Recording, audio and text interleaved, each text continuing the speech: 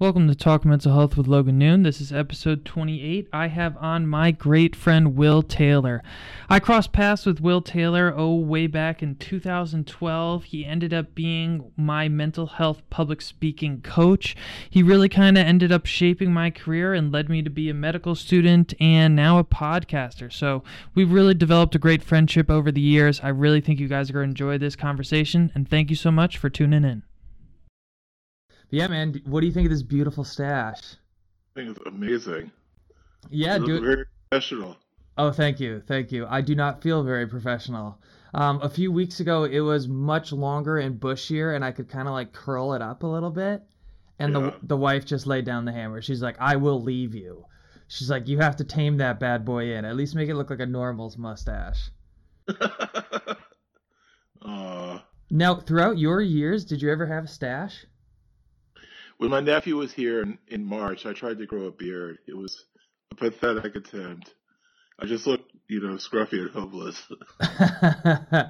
Dude, I wish I could have seen it. Well, I miss you, man. I can't even remember the last time we hung out. It must have been 5 years ago, 6 years ago. Seriously? Okay. I mean, I think it's 2018, and I moved out of Sacramento in like 2014. Was it? Or no, it was a little later than that. I don't know. 15? I get my dates all mixed up. It's been a while. Yeah, it has been. Yeah. I've been out of the game, so I'm just slowly starting to get back into mental health advocacy. Yeah, man. Well, I think kind of one of the best places to really start this podcast off is explaining to the listeners like how me and you got connected, how we became good friends, and like where we met. So do you remember where we met? I believe we met through the not Balanced, wasn't it? The bipolar group. So yeah, I think met at, it was Balanced support group in Roseville. Yeah, it was a meetup group that Dara and Jacob put together for people with bipolar to kind of connect and provide peer support for each other. Yeah, and it was a great casual environment. There was no therapy. There was no like professional talk. Yeah. It was about peer support, and it was a great way to use humor and empathy to really connect with people. Yeah, it was. I remember it was just at like a little coffee shop right next to where I worked, and for months I knew about that support group, but I didn't go. It was one of those things like I still just was so intimidated by it. I don't know why, but it was really the push of my roommates that kind of eventually was like, dude, why don't you just go? Like, you might as well learn something. I bet you'll meet some cool people. And I remember, lo and behold, I did that first meeting. It was like you and the two other Wills. And I remember we were just laughing, having a good time, like making jokes about what life was like being in a psych ward. Yeah. I mean, peer support's key. Because otherwise, with a mental health diagnosis, you feel very isolated and alone. You feel like you're the only person who's ever had these experiences. And when you meet people who've had them, it normalizes it, but also you find a lot of the humor in it. Yeah. I mean, we do ridiculous things when we're symptomatic. Yes, that certainly. Only people who have lived the experience can really get. Well, so what I remember, one word that I think me and you have talked about over the years is the word crazy, and how I sometimes will describe myself as crazy, and I get people that are like, I thought you weren't supposed to use that word to describe yourself, and I'm like, well, it's just a word, and I was like, it's the actions that I did were crazy. Like I thought people were following me around. I was up for 5 days in a row. I was hearing voices in my head telling me to like start a website, start this new company, and like harass all these investors. And I try to almost normalize the word crazy, and I in a sense like the fact that I'm quote unquote crazy. Like I don't view it as necessarily a negative connotation. So what do you think of using the word crazy? Oh my God. I'm putting you on the spot here bright and early. Yeah, they are. Well, I've had a lot of coffee. At some point it'll kick in. Yeah. I mean, we can reclaim the term crazy. I mean, people I work for a cross disability organization, and people throw the word around really easily, Mm-hmm. which in the past would really bother me. Because the word has a lot of stigma. It means disorganized, it means erratic, it means unpredictable, it means dangerous in a lot of contexts. Yeah. For us to use it, it kind of takes that sting out.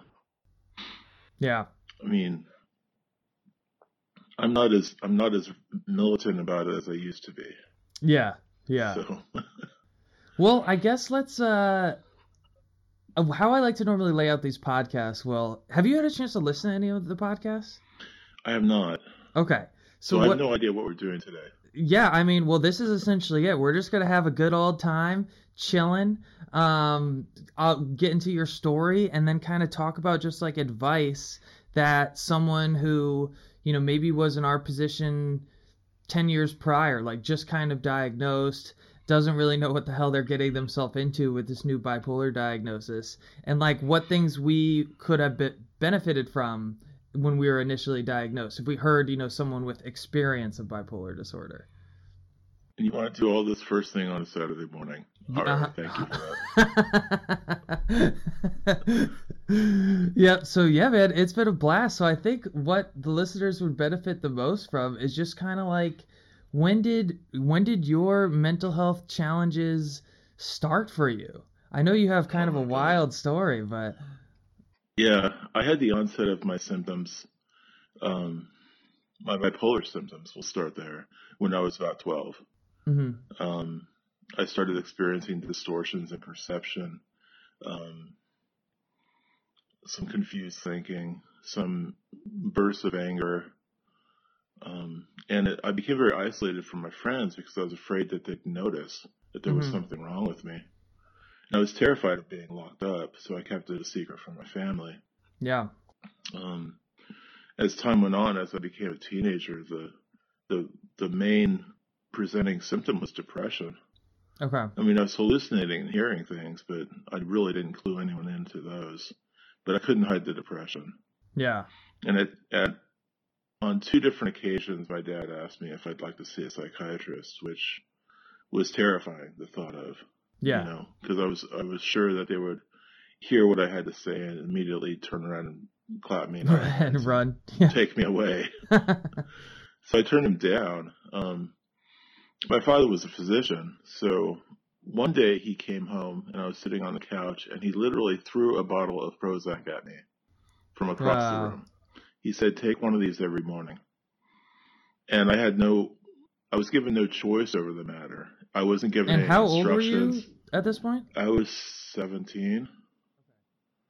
So I was given no information about the drug or side effects or anything. He just expected obedience. Mm-hmm. So I took it for a week or 2, and I started getting more and more suicidal. Wow. And he told me to double the dosage, and I tried, and my symptoms got worse. I became more suicidal. I discontinued without telling him. Yeah. And like, so at that point, were you like throwing pills in the toilet or something just to like make it look like you were taking the pills or something? Oh, he wasn't counting them. I didn't have that kind of. He wasn't involved as a parent. Oh, Throwing a bottle of pills was his way of feeling like he'd intervened. Oh, okay. He didn't actually check on me. Yeah. I'm a survivor of benign neglect. Yeah. There was no malice behind it. They just didn't pay attention. Yeah. Yeah. Well, damn, man. I'm sorry you had to go through that. But so, and where were you guys living, I guess, at this point? We were in Southern California, in Ontario. Okay. So about 40 miles east of Los Angeles. Okay. And so did your symptoms, I guess, you know, you obviously weren't taking the pills, weren't having a good reaction to that antidepressant at that time. Like, did your symptoms just continue to progress and get worse, or did they kind of, at any point of your life, did they ever like completely diminish and go away and then come back surging like full force? When I was 17, the dial went up to 11. Okay. And it's very possible. I started dabbling in psychedelics. Yeah. So I took LSD on like 5 different occasions, and that probably was a huge trigger to make my psychotic symptoms worse. I also started dabbling in pot, and my symptoms became very bad. I moved away to college when I was 19, and there was a counseling program on campus, marriage and family therapy program, and I started seeing one of the student counselors who was getting her hours. Mm-hmm. So I was offered 10 sessions, and during the course of our treatment, I switched, and another personality emerged, and it freaked me out and freaked her out. And I was diagnosed with dissociative identity disorder, and I was never actually evaluated by a psychiatrist. They felt that my mental health symptoms were all related to trauma. Oh, okay. So the trauma symptoms were what they felt were presenting, not any kind of organic mental illness that could be treated with medication. Oh, okay. And I feel it was really irresponsible of them not to have me evaluated at that period. Yeah. Because I was profoundly suicidal, and some medication intervention then could have really saved me a lot of pain and suffering. Oh, so they didn't even think there was any medical intervention that they could do just because there was a trauma? They were like, well, he's broken or whatever. Yeah, there was nothing offered. Yeah. And I was too sick to even know that was an avenue I should pursue. Yeah. I was living in an alternate reality of psychosis. I was walking through the regular world, but I was seeing something completely different. And my reaction and my interpretation of other people's motives and behavior was way off base. Mm-hmm. I was living with a projection. Yeah. What I saw the world as was very different. So it was a nightmare. Were you having those sort of hallucinations and that kind of filter, as you described it, before the LSD, or was it you think that the LSD just triggered and almost like snapped something in your brain? Like, what was your experience? The onset was puberty. Okay. That was the trigger. I think the LSD made it worse. Okay. But I don't. At this point, I think as adolescence progressed, I think my illness was going to get worse anyway. Mm-hmm. LSD may have been a factor, like an aggravating factor. But yeah.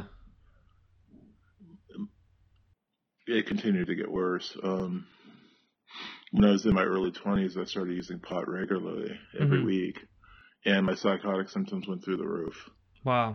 I was having voices shout at me that I was garbage, like every day. Mm-hmm. I lost a job because I was talking to myself, trying to silence the voices. They'd be shouting at me, and I would verbally say stop. Wow. And for a millisecond, they would be interrupted, and then they'd go right back to shouting at me. Yeah. And my coworkers were legitimately freaked out by this behavior. Yeah, I imagine. So my boss fired me.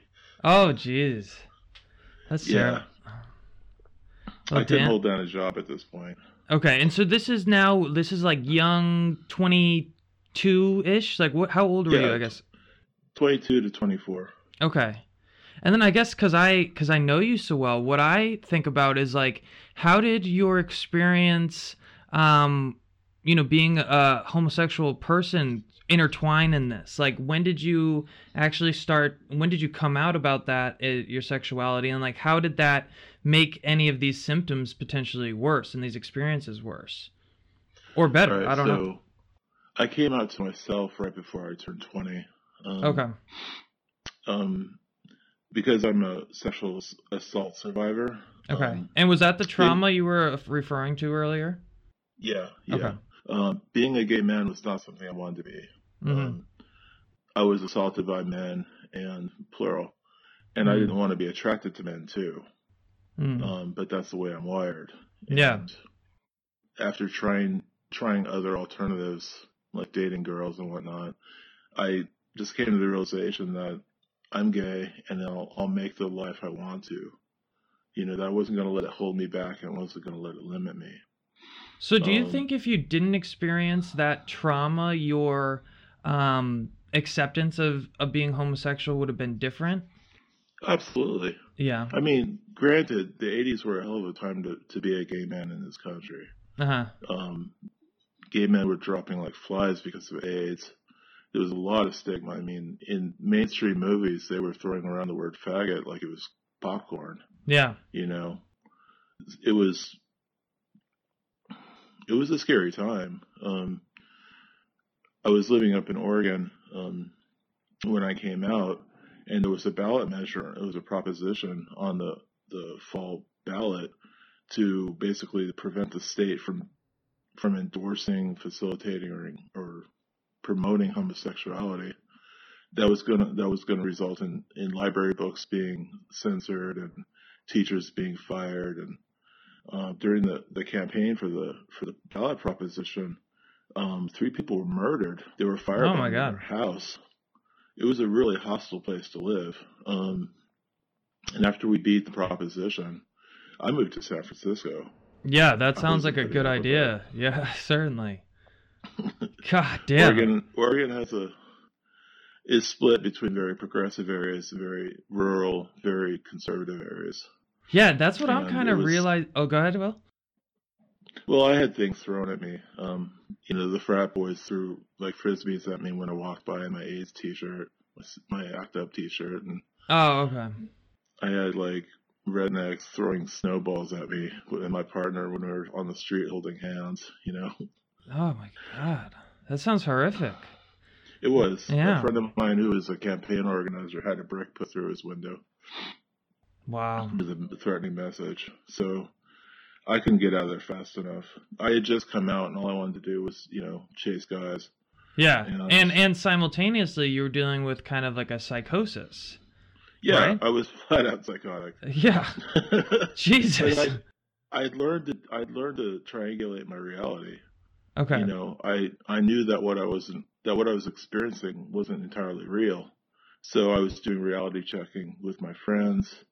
I was I call it triangulating. I was comparing different people's experience of reality with mine Mm-hmm. and trying to chart kind of a middle course between what was real and what I was experiencing. Yeah. It was a lot of work.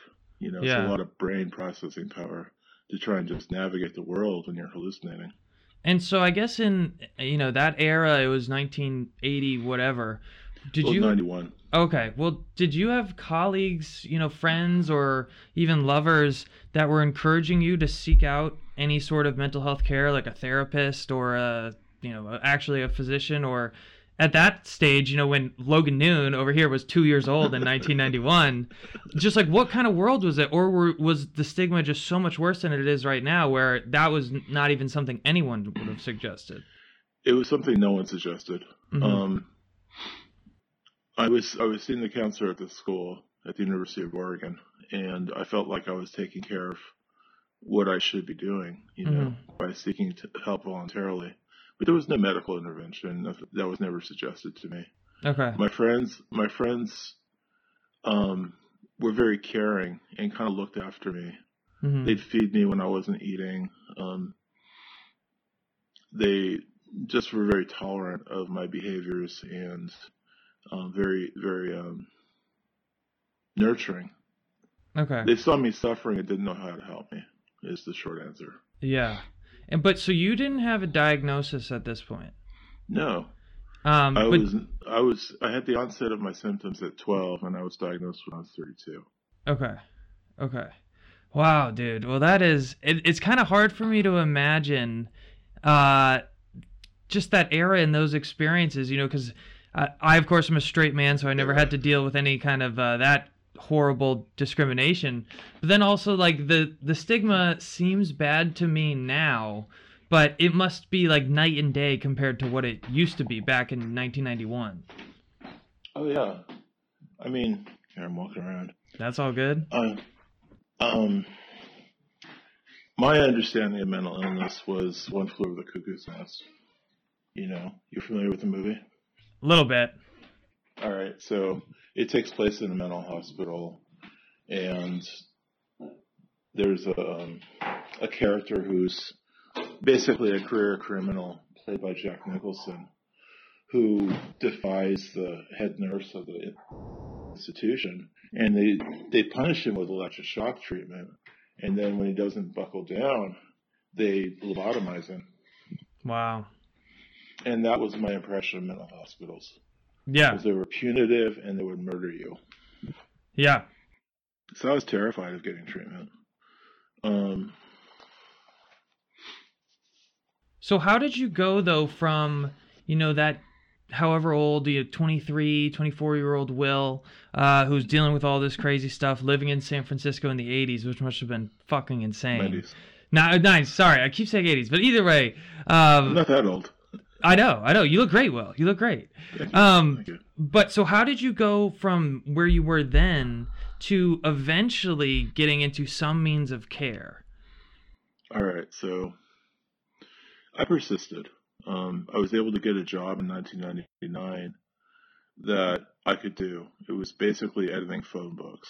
Mm-hmm. There were tariff guidebooks, lists of tax rates or import tariff goods, import goods. Mm-hmm. I could put on my headphones, and no matter how severe my symptoms were, I was able to do the work. If I was hallucinating or having intrusive visions of trauma, I would stop what I was doing, process the feeling or the vision, catch my breath, and then go back to the work. And everyone was involved. Everyone had their headphones on and were doing their own work. So I didn't stick out in that context. Yeah.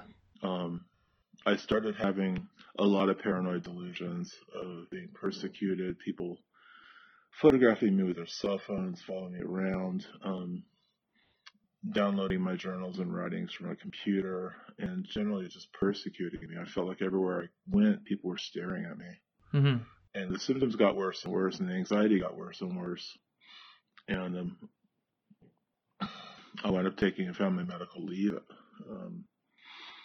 And I filled out the paperwork at work on Monday, and the following Sunday I was in handcuffs. Oh, whoa. I had I had a complete psychotic break over the following weekend. Okay. And basically, I'd had all these I'd asked my sister-in-law to come from the East Coast to babysit me, basically, and she missed her plane. So I walked around San Francisco International Airport all night, waiting for her, thinking she'd been kidnapped. Wow. And they finally sent me home. And that night I had, basically ego death.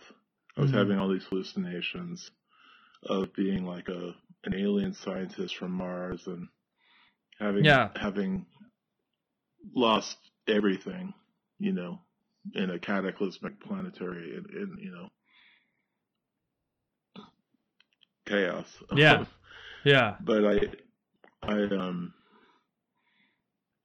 in the middle of the night, I let go. I decided that I'd had enough of this life, and I let out a breath and passed away. Wow. And when I finally breathed back in, I was someone else. And I had no conscious memory of my life as William Taylor. They call it dissociative amnesia. That symptom. Wow, so, that is crazy. And did you, like earlier, did you come back as a different personality after that experience, or did you eventually kind of snap out of it? Or I guess I'm interrupting kind of the story. Yeah, well... Shut up, Logan. So I'm someone else, right? I have no identity, I have no memory. And I don't know if you've had this experience, but during the manic episode, I was overheating. My body was so hot that I took off all my clothes. And I'm walking around my apartment narrating the story to the air. I felt like I had a radio. I was on the radio and I was addressing, the universe, basically. So at one point, I was hallucinating these. When I was in the airport, there were 4 voices talking to me, giving me directions as I'm walking around. And so back in my apartment the next day, I listen, and one of the voices says, "Your apartment's ready." And I say, "Which one?" And they say, "1." Well, they didn't say anything, actually. They said, "Your apartment's ready." And I assumed it was apartment 10. So I go upstairs to number 10, not even noticing that I'm not wearing clothes. I knock on the door, and a voice says, "Not yet."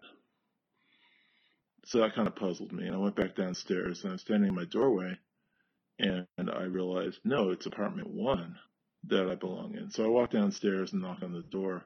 And the woman who lived there was an African-American woman in her mid-50s. Mm-hmm. And she wasn't putting up with crap from some naked white boy. So she went in her apartment and got a plastic pole, like an extender on a vacuum cleaner, and started beating me with it. Yeah, yeah. But she slammed the door in my face, and I went back upstairs and forgot all about the interaction. Mm-hmm. I was laying in my bed hearing voices, and I hear this pounding on the door. And I get up, and there's 3 people standing at the door across from my apartment. And I'd thrown my glasses away, and I'm nearsighted, so I was having trouble seeing them. But I opened my door a crack and asked if I could help them. And the 3 of them turned, and there was like the hatred coming off of them was like cheap cologne. Mm. Overwhelmed me. It knocked me back. They forced their way into my apartment. They assaulted me. And I didn't know who they were. I didn't know why they were attacking me. And so were they police officers? I'm a little confused. I didn't know at the time. Okay. They were wearing black. That's all I noticed. Okay. I mean, I could get into the descriptions of who they were. I mean, there was a short Latina, there was a giant white guy, and there was an even bigger Asian guy. Mm. And the Latina woman tried to scratch out my eye, and I knocked her arm away. And then she did it again, and she hit my neck and scratched my neck. And one of the big white guy had pepper sprayed me, eyes and chest. And suddenly, as I'm standing there, my vision, like what I'm seeing goes bright and angular is how I describe it. Everything became very sharp, and there were like pinpoints of light. And I got scared that they were there to murder me. Yeah. So I decided to run outside. And the Latina tried to stop me. I just put my hands up, and she put her hands up, and I just walked us outside. And I tripped over my floor lamp, so I kicked it out of my way. Uh-huh. That was assault with deadly weapon later. Oh, jeez. Because I tripped over my lamp. And when I was outside, I felt safe, that they weren't going to murder me in full view of my neighbors. Mm-hmm. One of them put me in a sleeper hold, and I woke up in handcuffs. And were you still butt naked at this point? I sure was. Nice. Okay. I had to clarify that detail for the listeners. So I'm butt naked on my doorstep, laying on the ground in handcuffs with handcuffs behind me. Uh-huh. A paramedic comes, puts a pair of jeans on me, wraps my jacket around my shoulders, and walks me downstairs to one of those red fire ambulances. Mm-hmm. I get inside, and he takes me to San Francisco General Hospital in 4-point restraints. Okay. So I'm handcuffed to the gurney, wrists and ankles. Yeah.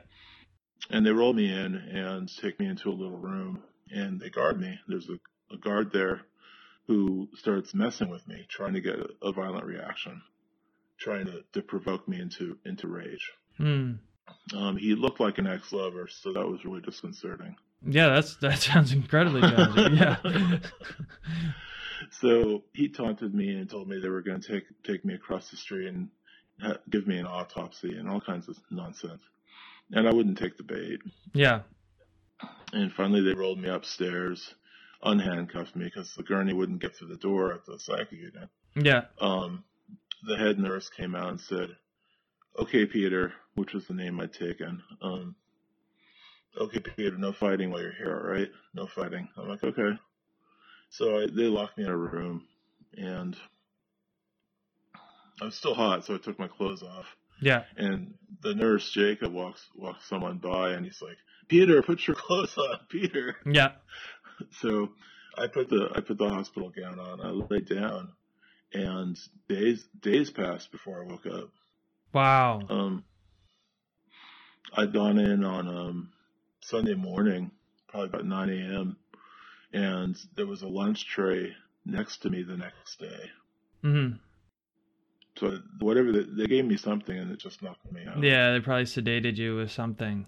So I guess if we could pause at this point of the story, I want to hear about, obviously, what the psych ward experience was like, because I like talking a lot about psych wards, and, I want to, obviously, because I am going to be a psychiatrist one day, I want to do my best to improve the psych ward experience, but really what I want to hear a lot about is what that was like getting you into treatment, and essentially that you were forced into treatment. It's hard for me to sometimes relate because I voluntarily entered the psych ward. My experience was very, very different. And a few episodes prior, I had on this guy who I think you'd really like, Rudy Caceres. He's a mental health advocate, very popular on Facebook, and he actually was the motivation for me to start my own podcast. One of my inspirations, because I went on his show. It was awesome. But he's a strong advocate against forced psychiatric care, and he thinks it really never has a place because it causes so much trauma, and it can just be horrific. I don't know if I have as extreme of that view. I do think it maybe has its place in some respects, but certainly if it could be a little bit more humane of a experience for the patient, I am all for that. So I guess what do you think of forced psychiatric care? Were you happy at the end of the day? Maybe in retrospect that you at least got in to treatment, even though it wasn't obviously a very enjoyable experience. Or I guess just what do you think about all this? Well, I had sought voluntary treatment starting when I was 19. Mm-hmm. I didn't get appropriate treatment until I was 32. And was that this experience? I was seeking treatment. Yeah. Okay. Mm-hmm. I was 32 when they brought me in handcuffs. Mm-hmm. So voluntary treatment didn't work for me because I couldn't get the treatment I needed. Mm. It was an access issue, as much as anything. They had to give the system a little bit of credit. San Francisco had a psychiatric program called Access that would provide medication to low-income folks, and I qualified. Mm-hmm. And I had a doctor who put me on some medication, and I got better for a while. And then she retired, and I got a new doctor who was a child psychiatrist who didn't really know what he was doing with adults. And he made a joke during my first session with him. He made a joke like, "You don't hear voices, do you? Ha ha ha." And I was like, "No, ha ha ha." What a dumbass! I know, exactly. He took me off the medication that was working for me, that was treating my psychosis. Yeah. And my symptoms got a lot worse. He put me on Wellbutrin. He took me off the antipsychotic and put me on Wellbutrin. And the Wellbutrin put me over the edge. Basically, it activated my psychosis. Yeah. So it's a great treatment for refractory depression, but I needed a mood stabilizer to keep it from boosting me into a mania. Yeah. And I didn't have that. So that's why I wound up in handcuffs, was that doctor's incompetence. Yeah, Up certainly. until that point, I had managed my illness tolerably well. Yeah. Yeah. You weren't getting naked knocking on people's doors. No. Yeah. That was a new wrinkle. Yeah. Well, so I guess it sounds like you have a somewhat positive-ish view on being forcefully admitted to the hospital because at least it got you the care you needed. I needed care, and I couldn't get it through voluntary services. When I was in the hospital, at one point they moved me around a lot, but I wound up in the jail, in San Francisco County Jail, charged with assaulting 3 police officers and misdemeanor assault on the woman who had pushed. I was looking at 7 years in prison. Holy crap! For what had happened while I was psychotic. But the jail psychiatrist came, and I said, "What is wrong with me?" And he told me I had bipolar, and it was the first time anyone had used those terms. I had no idea what my diagnosis was. I had no idea what I was struggling with. It wasn't until I was in custody that anyone bothered to tell me what was going on. And once I had a label, I thought, "Oh my God, now I know what I'm working with. I can deal with this. There's a treatment course. There's people who know what they're doing." It wasn't until I had a handle on it that I could really do anything more than cope with the symptoms. So forced treatment got me the diagnosis I needed so I could move forward with my life. It was kind of an initiation. Yeah. It was a hell of a process, but up until that point, seeking treatment voluntarily, I hadn't gotten the diagnosis and I hadn't gotten the treatment I needed. So how could that process of being forcefully admitted been improved from what you experienced? Well, not dealing with not dealing with sadistic cops would have been an improvement. Yeah, You certainly. know, Yeah. um,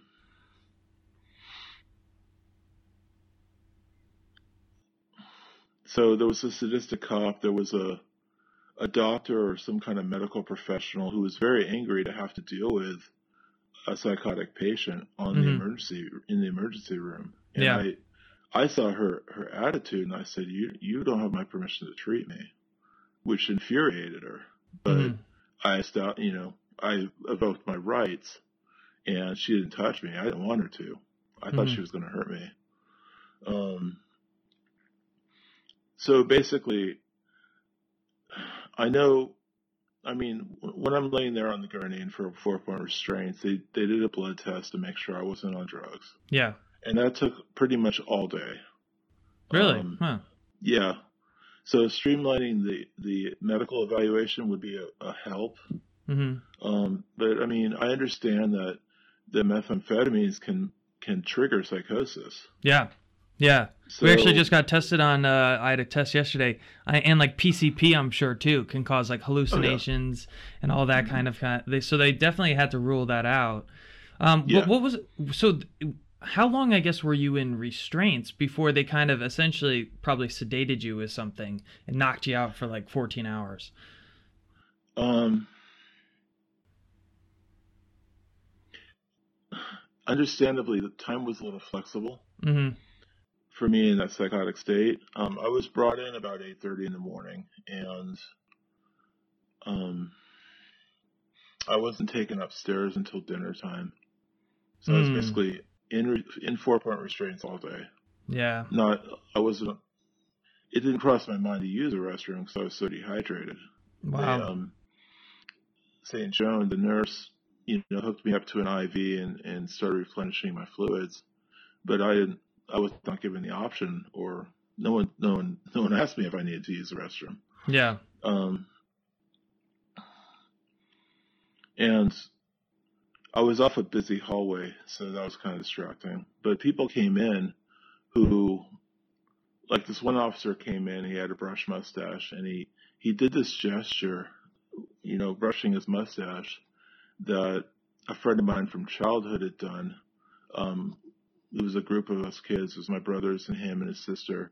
And my mom thought he was making fun of her, so she made a big deal out of this gesture. So Hmm. when this police sergeant did it, I thought, oh my God, I'm surrounded by friends. Yeah. And this other guy popped his head in and kind of laughed, and he looked like my friend Punk Rock John, who I used to hang out and do coffee with. So I felt like I had support in that setting, that I had allies who were there to protect me. Okay. From the sadistic cop, from the sadistic nurse. So if someone had reassured me that I was safe, given me some assurance that I was going to be okay, Hmm. that they were going to take care of me, that they were going some encouragement, because I was terrified and I didn't know what was happening, and the cops were scary, um, and it was an all day affair. So Yeah. Well, so then I the guess cops that. weren't really allowed to talk to me. Go Oh, ahead. okay. So I guess what was then on the other side of that? Like, what was your experience? Like, how long were you kind of in the psych ward then once you finally did get upstairs? Because I've talked a decent amount on this podcast about my psych ward experience, and I describe it as very bittersweet. Like, I'm glad I did it. I'm glad I was there. I learned some great things, but I also hated my time there, kind of thing. All right. So I was in an alternate reality. Mm-hmm. Um, I was really psychotic, and everyone was really nice. The nurses were really nice to me. The other patients were really nice to me. The food was good. The head nurse was really talented. I hadn't been eating for days and days and days. Mm-hmm. And he brought in some protein shakes, and he made a game of it, like to see how fast we could drink them. Okay. Nice. So I'm competing against another patient to drink mine as fast as I could. And then I had another one, and it was a way to restore some of the nutrition I missed. Mm-hmm. So, I mean, it was a head game, but it was positive. I had a positive experience, except for this one nurse who scared me. Um, I had taken my mom's maiden name. Okay. So when the three officers were at my door, they said, "What's your name?" And I picked a name out of the air, Peter, because Petros means rock in Greek. Mm-hmm. Upon this rock, I will build my church. So I picked Peter, and then I took my mom's maiden name, which is Rouvelot. Well, the French pronunciation of Rouvelot is Rouvelet. The T is silent. So this nurse approached me and said, "It's time for your medication, Mr. Rouvelet." And I freaked out. I'm like, how does she know how to pronounce my name? She's gonna hurt me. She's gonna put me into a diabetic coma. And I went down this whole rabbit trail of paranoia and psychosis. Mm-hmm. And I refused to take the meds she was offering. I said, she said, you're refusing your meds? I said, I'm refusing them from you. Mm. And that was pretense enough for them to move me to the county jail. Oh, wow. And they put me in general population. Jeez. Yeah, there was no consultation on my part. They didn't say, if you don't take your meds, we're going to move you to the jail. Yeah. They just moved me. And I was in general population for a day. And the guys there were all really nice. They were all just kind of killing time until they served their time, Mm-hmm. and then they get out. They weren't fighting. They were all really nice. And I was kind of in the space where I was like a holy man. So people were coming up to me and praying to me. It was very interesting. But there was one guy in there for a sex offense, and he kept fucking with me. Mm. And when I was that night, when I was laying down, he kept sitting up to see if I'd fallen asleep because he wanted to mess with me in my sleep. And so I pretended to be asleep, and he came over to touch me, and I freaked out and yelled, and the officer came and moved me into a different cell. Wow. And then in the morning, I felt kind of freaked out and sad, so I started singing to comfort myself. And it was this great echo in the cell because I was all alone. It was a different cell, and because I was singing to myself and kind of annoying everybody, they moved me into what they call a safety cell, which is isolation. Oh, geez. Okay. So there was a metal floor with a metal platform. And it was really cold, and I was there for more than 24 hours. They brought me food, but I wouldn't eat it because I was certain they were feeding me human flesh. Okay. So I was fasting. I wouldn't touch their food. And that night I was freezing, and I asked the officer for more clothes, and he said, "Give me your sweatshirt and I'll give you this vest." And it was this weird kind of like safety vest with Velcro straps, and I didn't know how to put it on. So he showed me, and I put it on, and I spent the night freezing, and I thought that I'd been assaulted by there was a whole journey in the jail, but I felt I'd been assaulted and contracted HIV, and that they were putting me in this freezing cold cell to trigger AIDS, and that I was going to die, that this was all an elaborate plot to kill me. Yeah. So they moved me, let's see, from there, a social worker came and asked me what day it was, and I had no idea what day it was. So I said Wednesday, it's halfway through the week, and she said, "You're close." And she wrote "lose this time" on the sheet. And she made sure I saw the sheet that she'd written on. I asked her how long I'd be there in the safety cell, and she said, "We'll see."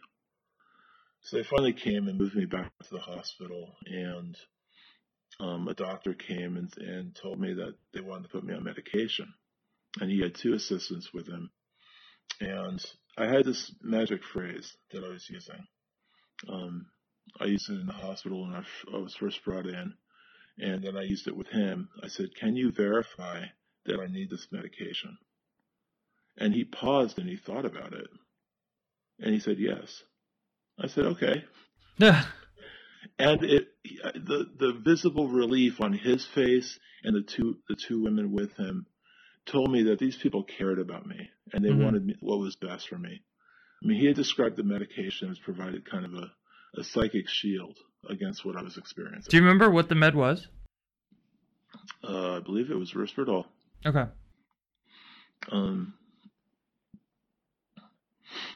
Because they put me on lithium when I first came into the hospital, and that was the med I'd refused. Oh, okay. So when on the second pass they put me on Risperdal, I think. Um, And then, so is but that when your kind of improvement in management really started to blossom? Is once they finally yeah. did put you on this pill, and how much longer hmm were you in the hospital? I was in the hospital a few days, and then they moved me back to jail. Oh, I was jeez. in, yeah. So, and they have a whole psych unit on in the jail, Yeah. CDEC, and there's a control center that the officers use that looks like a wasp nest in the center of the room, Yeah. and then there's cells that surround it with glass walls. And I was there from you know being taken to the hospital in handcuffs to release. I was in the system for 9 weeks. Oh, wow. Damn. Most of that was in the jail setting. Yeah. So 7 or 8 weeks in the jail. And were they able to prosecute, those charges in like the psychiatric courts? Yeah, I went to mental health court. Okay. Um, I had a public defender, and when she came in and I met with her in the area where they have the phones, the visiting area, I asked her, what am I being charged with? I've been in the system for weeks and no one had told me what the charges were. And so she told me, and she showed me a binder of the police officers that had arrested me. And they had contusions all over their faces. And I said, I didn't do that. And I told her what had happened about them assaulting me and putting me in a sleeper hold. And she said, okay, I've dealt with these cops before. They're dirty. So went through the mental health court process. Um, I was in jail for so long because they couldn't place me anywhere. There were no beds for me anywhere in any kind of transitional program. Hmm. So finally they released me to my mom's custody, and I slept on her floor for a couple weeks until I was able to get an apartment. Actually, I was with her for some period of time. I don't remember. It's all kind of a blur. A Yeah. couple months maybe. I was required to go to supervised pretrial release classes 3 times a week. Was it 3 times or 4 times? I think it was 4 times a week. My mom she lived in Point Richmond, and the classes were in San Francisco, so I was trying to use public transportation to get there. It was kind of really hard Yeah. because the transportation system there is It's disconnected. awful. Yeah. Yeah. So the classes were on things like nutrition. There was a drumming class. There was I don't know. There was a drug education class. There was a man in the drug education class who talked about how he had done some math at a concert, and it induced permanent psychosis. Yeah. It's the first time he'd taken it, and it destroyed him Wow. because it was bad math. Hmm. It induced permanent psychosis. He was permanently messed up by one dose of meth. Yeah. It was awful.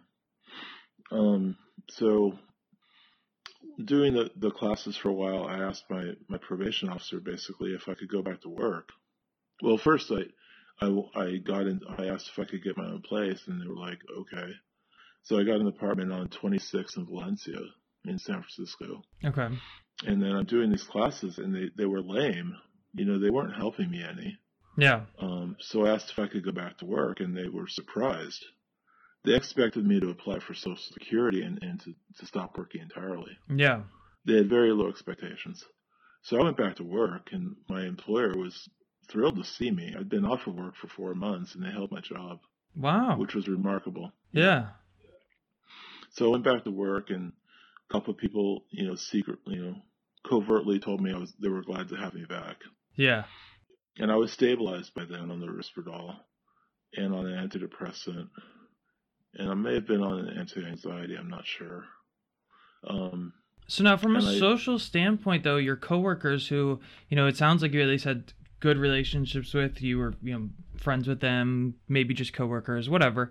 But at that stage, were you like, I just had a psychotic breakdown, or did you tell them like a family told them emergency nothing. the past few months? Yeah, nothing. I told them nothing. They assumed I'd made a suicide attempt. Okay.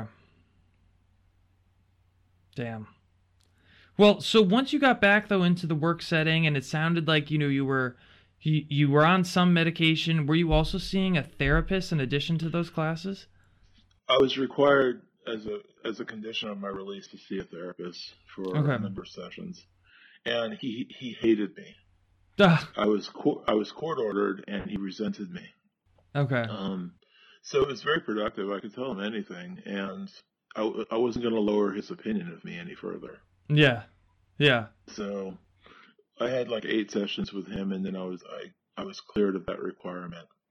I went to mental health court every 2 weeks, and did what they told me, and they released me from the program. They dropped my charges and expunged my record after 4 months, Wow. which is a remarkable period of time. Yeah. Usually it can take a year or more to clear mental health court. Yeah. But Definitely. I did everything they asked of me. My supervised pretrial release officer, um, he told me to call in twice a week, and every time I called, he was angry. But I kept calling because that's what he told me to do. Mm-hmm. He was trying to discourage me from calling because that was, to test me, to make sure, to see if I'd actually follow through on the commitment. And I Yeah. did. And they released me. And because they expunged my record, I was able to go and have a career and work in the mental health field. If I had those charges on my record, I wouldn't have been able to get a job. Yeah. Definitely not. Yeah. Well, at least you had a really positive experience, dealing with kind of the charges in a sense where at least it was only four months. It could have been significantly worse. So I guess Yes. where, and how did this story twist to the point where I guess me and you then started to cross paths? Because when I met you, I believe you were working at Placer County Mental Yeah. Health America, correct? So, like, how did you Um, start working in the mental health system? How did you start to, quote unquote, feel in recovery kind of thing? So, when did this story start to really turn positive? all right. So after being back at work for about a year, I was super embarrassed about how I behaved as I was getting psychotic. Mm-hmm. So I left town. I moved to Albuquerque, New Mexico. I left the state. I was so embarrassed. Wow. Um, and I was there in Albuquerque for 3 years, and I was really isolated. And I was started manifesting symptoms, and I was temping, and I lost my job, and because of my decompensation or whatever you want to call it, I couldn't get any more work through that temp agency. They wouldn't Mm-hmm. hire me. I got a really bad review from a supervisor at Intel. Oh, So okay. out of money, out of work, out of luck. Basically, I moved back to California homeless. My mom lent me the money to move back. I got into an apartment briefly for 2 months. I could pay first and last, and then I Yeah. couldn't support myself because I was too symptomatic. Mm-hmm. So I moved to Roseville where my mom was staying, onto her floor again, and got into the public mental health system. I in Placer County. I started seeing a doctor through Placer County. I was on Medi-Cal. Um, and moved in with some friends and was couch surfing for about 8 months. Um, there were some shady characters, Yeah. but That's another podcast in itself. We'll just have to go over yeah, it the is. the couch surfing journey of Will Taylor. Yeah. So Placer County put me on meds, and they also applied for Social Security for me because I wasn't able to work. Mm-hmm. Um, I was a walking zombie. I was on Seroquel, and it was the side effects were too much for me. It wasn't a good fit. I can think. I was sedated. I was a walking zombie. Yeah. Um, so I worked with the doctor, advocated for myself, peeled away the meds I didn't need, peeled away the meds that the side effects were incapacitating me, and got on a program of medication that worked for me. And 3 months after I applied for Social Security, I was awarded it. That's how impaired I was. Yeah. So with the Social Security money, I was able to afford an apartment in Roseville, in this ghetto area, roach infested building, all that stuff. Wow. Surrounded, in the neighborhood with, there was a meth lab in my building that exploded while I was living there. Jeez. So did that, and I was bored and depressed and wanted to go back to work. So Placer County Mental Health had a program for employing consumers, mental health consumers. And I fought for that job for 9 months, plaguing the supervisor of the job, of the employment program until I actually got an interview. Mm-hmm. And they hired me as a peer provider. And I was tasked with opening a drop-in center for clients with the public mental health system. So I did. I studied different models of drop-in centers and settled on a clubhouse model. And myself and my coworker, also a peer provider, organized it, advocated with our supervisor on getting furniture. We converted an old gymnasium at the hospital to this drop-in center. We got couches, we got portable walls to separate areas so people could have some privacy to hang out. Mm-hmm. So I worked at the clubhouse for 2 years, and then I was a job came open through Mental Health America of Northern California at the management level, representing the consumer interests. Being the voice of individuals with mental illness at the management level, the supervisors and seniors of the public mental health system. And I applied for that job and I got it. So I attended the organizational leadership meetings with the managers and supervisors of Placer County's public mental health system.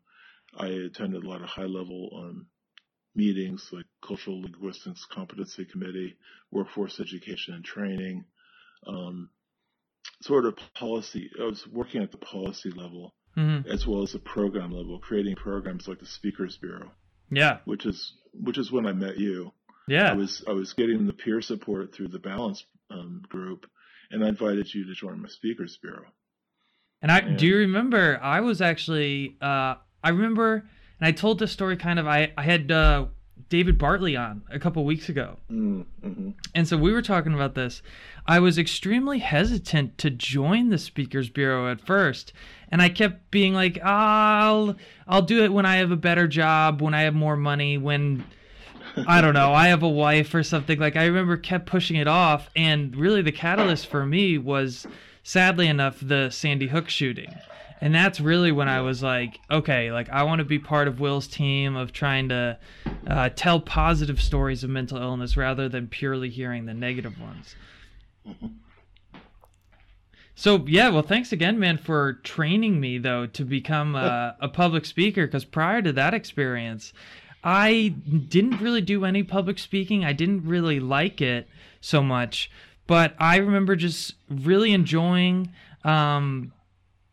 speaking in front of crowds. And I remember how you taught me, like, one of the best things you taught me was they're not really going to remember what you say. They're going to remember, like, how you act and how you hold yourself and your character. And so I remember you encouraged all of us to not read off of our cards, off of our story. Like, how do we tell our story in a dynamic fashion? Like, I remember you would describe, like, when I talk about the suicide and the depression, like, take pauses, and pauses are a really powerful way to deliver a story. And yeah, it just, you I feel like really kind of were the catalyst towards me making that weird shift from being an insurance underwriter, which I hated with every part of my body, to, eventually I'm in medical school now and on this journey of being a mental health provider one day. So yeah, man, thanks again for kind of coaching me through that crazy process, because I never would have imagined I would have been a mental health public speaker. But it was awesome, man. And you got me in front of some cool crowds too. You were like my agent, my booking agent. It was fun. I'm glad you got a lot out of it. No, absolutely, man. And look, you kind of started David's kind of career too. He's doing like public speaking full time now. Yeah. Man, that was his goal. Yeah, it was really, you started something really fantastic. So are you still involved at all with the Speakers Bureau, or like what are you doing these days? I'm not involved with the Speakers Bureau, but I'm thinking about joining again. Okay. The woman, I I had a relapse of my illness and had to leave that job, Oh, okay. and it took a little while to find my feet. I wound up working for a cross disability organization called Placer Independent Resource Services. It's part of a system of independent living centers that serves people with disabilities. And the focus of the organization I work for is to help people with to help people with disabilities live independently in the community.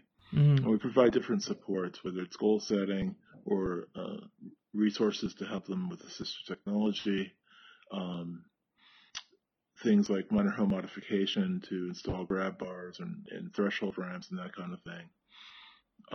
And my job is advocacy. So my job is really to change the world to make it more equitable and accessible for people with disabilities of all kinds. Hmm. So I've moved out of solely mental health advocacy into a cross disability setting. Okay. And do you like one more than the other? My heart's in mental health. It really Okay. is. Okay. You know, Well, cool. So do you think you might make a transition eventually at some point back to more just a mental health focused kind of gig? I'd like to. It's tough work though, Yeah. because when an individual with mental illness is working in the field, it can be triggering. It can also feel limiting Hmm. because you're identifying as having a mental illness and working in the field, and that reinforces that that's the only factor of your identity that's important. Yeah. So it's having balance and interests outside of the work, the mental health work is really important. Yeah, and I'm glad you brought that up because I remember when I first actually started joining your speakers bureau. In many ways, it was kind of like a period of hypomania for me, where I was just so motivated to change mental health stigma and perception because I was so frustrated by the Sandy Hook shooting and all the negativity that went with that. But I remember it really did consume everything I started to think about.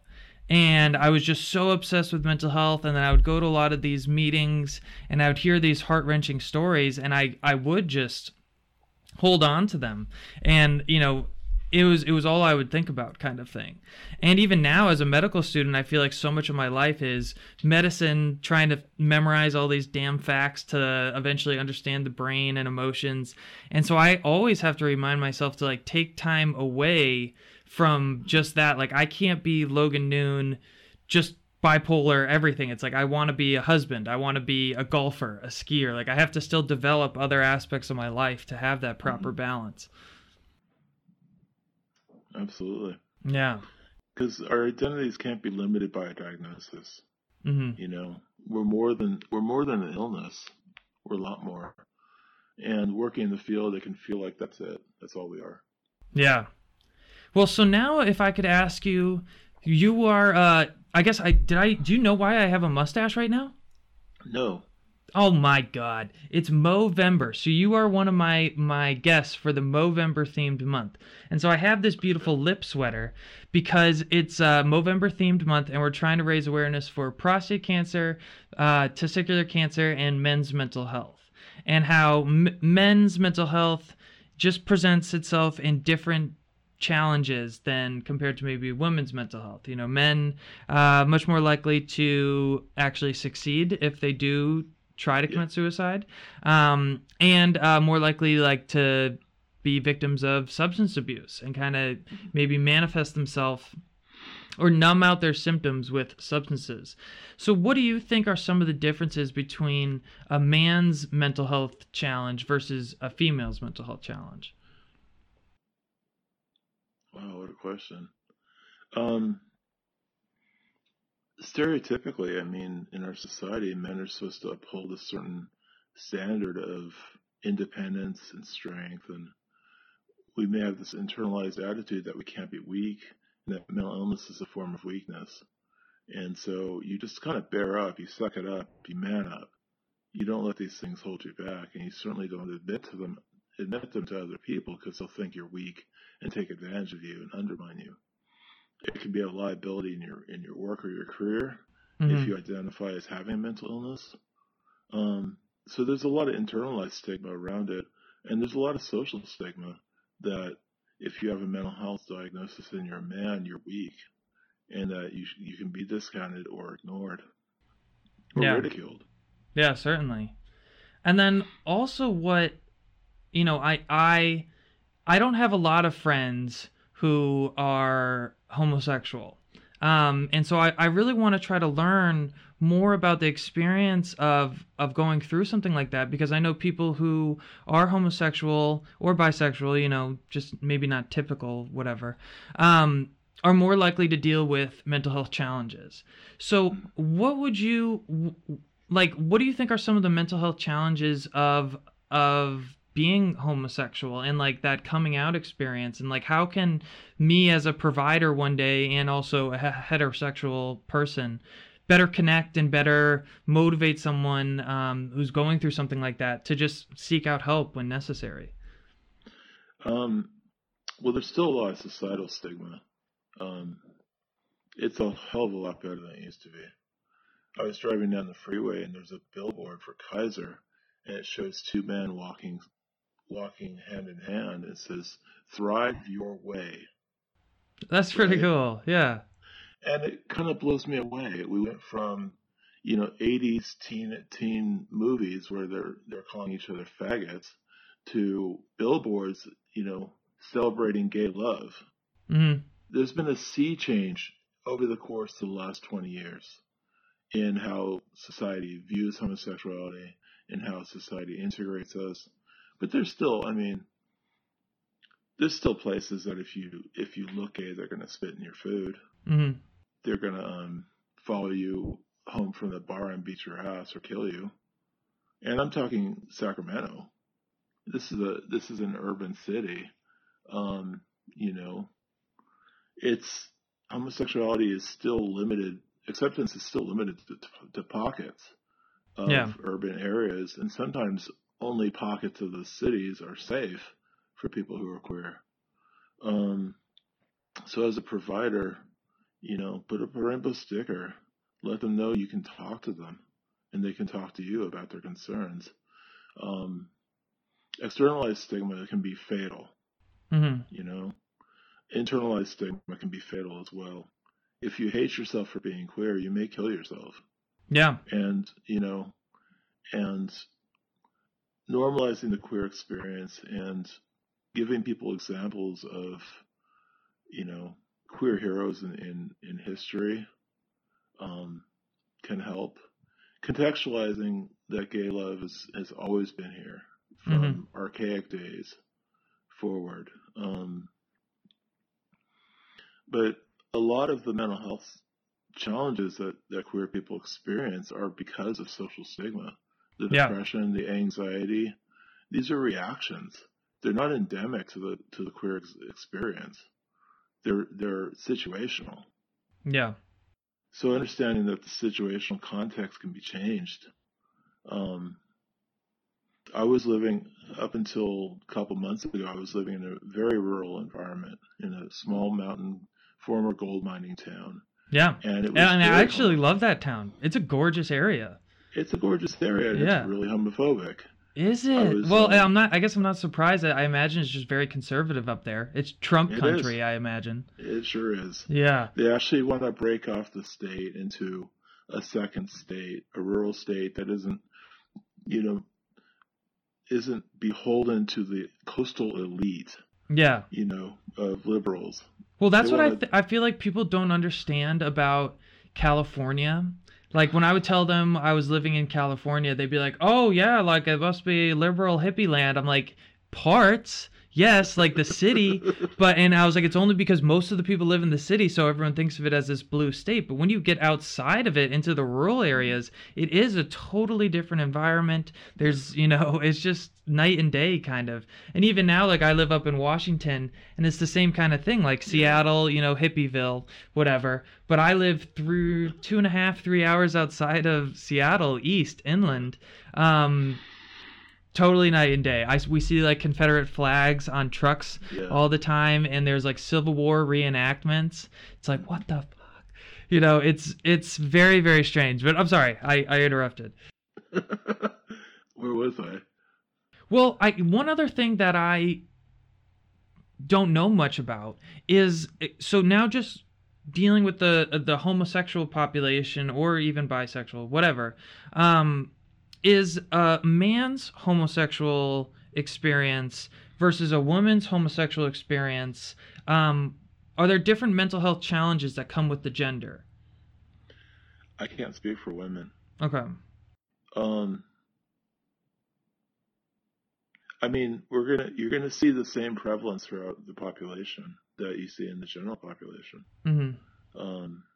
You know, one out of every 4 or 5 people is going to have a mental health diagnosis or a mental health challenge over the course of their lifespan. Men are more visible. Gay men are more visible, so we're in more danger. And being a queer man, kind of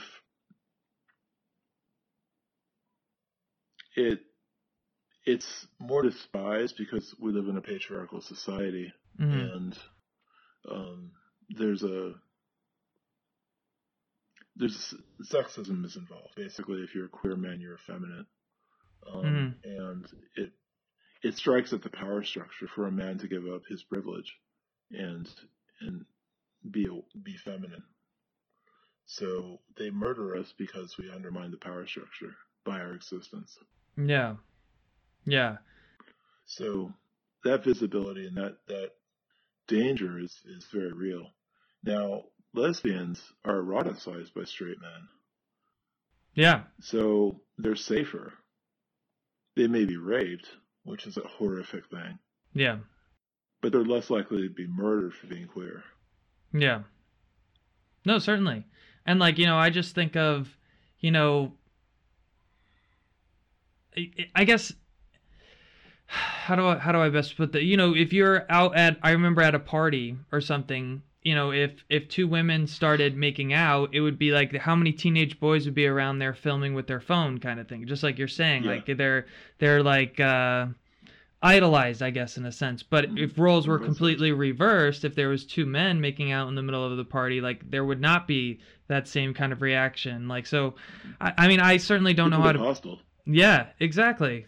Like, do that in private kind of thing. Like, we don't want to see that. And it is just such a different sort of experience. And, you know, I don't know how to best help and always change, but I definitely want to. I had a couple friends. I had a friend most recently who I never would have suspected that he was homosexual in a million years. And he came out to me very recently, and it was, you know, it made me very sad because I didn't know if he must have been dealing with an internal struggle for many, many, many years. And it made me, though, so happy that at least now he can live a little bit more true to how he's really feeling and, you know, love someone that he really wants to. So what? Go ahead, Will. I was wondering if there was a question in there. I don't know. I'm just spewing out random feelings into the internet, Will. This is what we do here on Talk Mental Health with Logan Noon. So I guess, you know, we're at a good hour and 15 minutes. This has been a fantastic podcast.